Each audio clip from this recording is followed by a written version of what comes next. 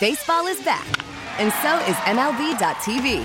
Watch every out-of-market regular season game on your favorite streaming devices, anywhere, anytime, all season long.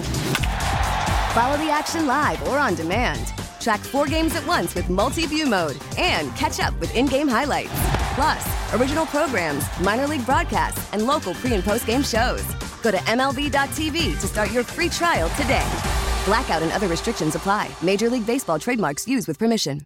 And we have on the guy everybody wants to hear from because he's a Hall of Fame coach. Dick Vermeil is sponsored by Independence Bluegrass. Learn more at IBX.com. Ladies and gentlemen, Dick Vermeil. Hi, Dick. Good morning. All right, Dick, let's just say hypothetically you're still coach of the Eagles, okay? What are your emotions the day before a huge playoff game like this one? What are you feeling? Well, you have your coaching concerns. Number one, about the roster and people that are banged up, and are they going to be 100% game day? Number two, do you have them properly prepared? You're concerned about some decisions you made at 2 o'clock in the morning, whether you would make the same decision today after more rest, those kinds of things. Then you don't worry as much about the frame of mind of the players because you know they're going to be ready. They've played, 16 games plus a playoff game maybe already, and you know that they are going to be ready to play. So you just want to make sure as a coach that you do a great job of having them all the scheme organized in a way that they can best execute and win the game. Yeah. Dick, how well did you sleep the night before a really big game? Not very well, no. No. Like were you running through plays? What were you doing? The older you get, the better you control the things that distract you when you're young. But your own insecurities, I think, create problems for you early in your career because you haven't done it before, you haven't been faced with it, and the hypertension. But once you get into it, and get more years under your belt, you start to relax a little bit more and have a little more confidence in you and your staff and the preparation methods. Right. Dick, I am a very simplistic football analyst, all right? So yeah, I get that's true. You probably picked that up along the way. Dick, Eagles are a top 5 run game. Giants are a bottom 5 run defense. I'm saying I want to run the ball. It doesn't seem like they love to do that. What do you think? Well, I think they like to score early in the game by throwing the ball and get a lead and then run later in the game to hold on to the lead. That's philosophy that we started using with the Rams, and it was efficient for us because we were good enough to do it. But I think, I have a lot of confidence in this coaching staff, maybe more so than you tend to express, but I have a lot of confidence in them. They've done a wonderful job, and I believe that they'll take the approach that's best for them to win the game in the matchups that they're going to have, on Saturday night. I have great confidence. First off, we're a better football team than they are. But the only rule the NFL doesn't have on the rule book is the best team has to win. Right. But here's what's making me nervous. Go ahead. I'm sorry, Dick. Go ahead. Yeah, you still have to play the game. And in some ways it's still a game, but you never know. A bad official's call, a turnover. But the Eagles are a better football team and have been. What we don't know is how much better New York Giants are today. Yes, a lot of momentum coming out of that Minnesota game, and that can really, really ignite the depth of confidence in a team for the next ball game. So they'll play as well and at least as hard as they played against Minnesota, but they're playing against a better football team. Our defense is much better than you give them credit for, and I think they will take care of business and beat them. I really do. Dick, here's the thing that I'm most nervous about, all right? These guys have done an amazing job to be 14-3. No argument. But isn't it different in the playoffs? They are 0-1 in the playoffs. They've only had that one game, and they got crushed by Tampa. Isn't it different? Are you tested at a different level when you're coaching in the playoffs? Oh, yes. No question. But if you just read the paper this morning, how much better, for example, just Jalen Hurts is this year than last year. Yep. Okay. How much better the entire team is. There is no comparison between this team and last year's football team. And I think with Jalen's leadership, our coaching staff's leadership, they're a more mature football team, even though it's only the second playoff game they played together. You got Hurts, who could be the MVP of this season, Dick. Are you using him in every way? Are you restraining yourself at all because of the injury? How are you approaching Hurts in this game? If the doctors say he's healthy, you play him. And do whatever you have to do to win. The other team is going to do the same thing with their players, their quarterback. Look what they did with their quarterback last week. They ran him 17 times, So I think our coaches will do what the medical staff says he is capable of doing. And if they're concerned about certain things, then they'll limit the things that are more apt to maybe cause an injury in some way.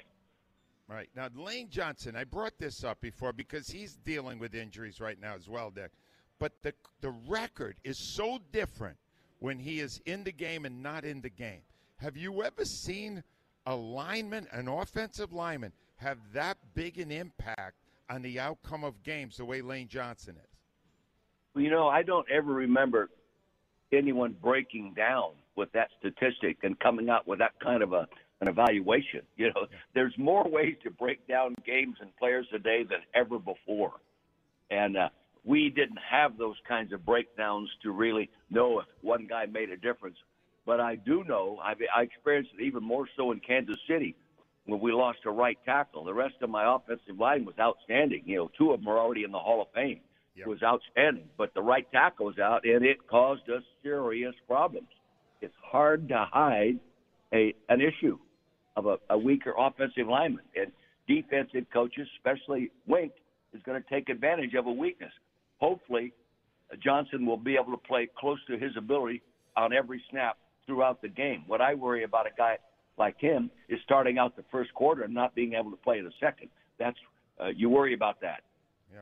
Dick, you mentioned before that we've been pretty hard on the defense.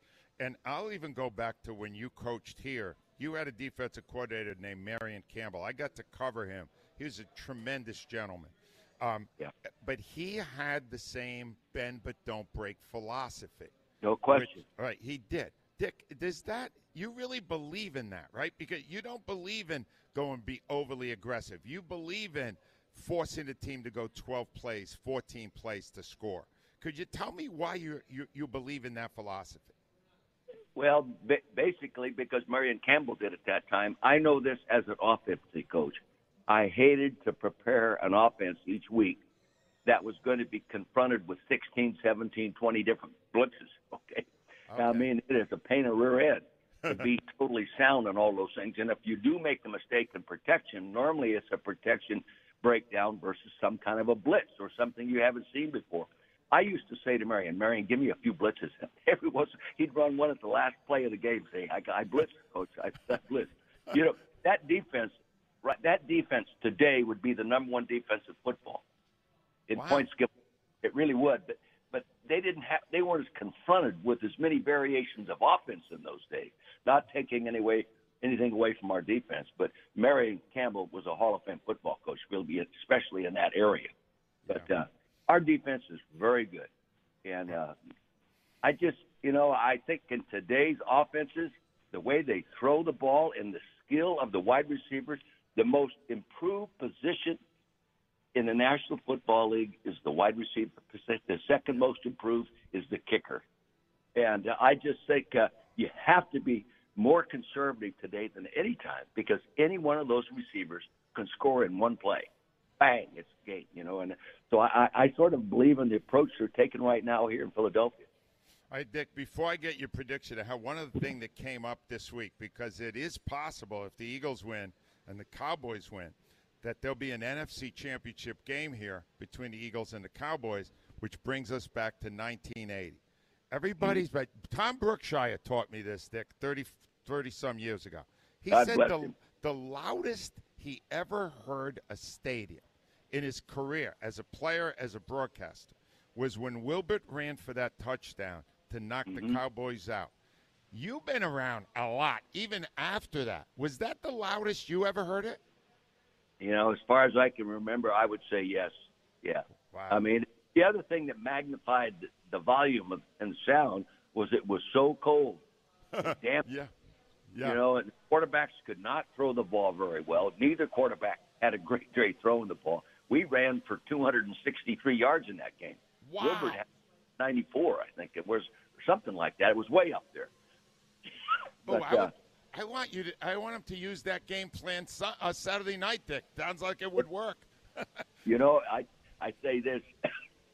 There were fewer variables in those days in putting a game plan together. You know, they do so much more, both in design of offense and design of defense and utilization game day than they used to.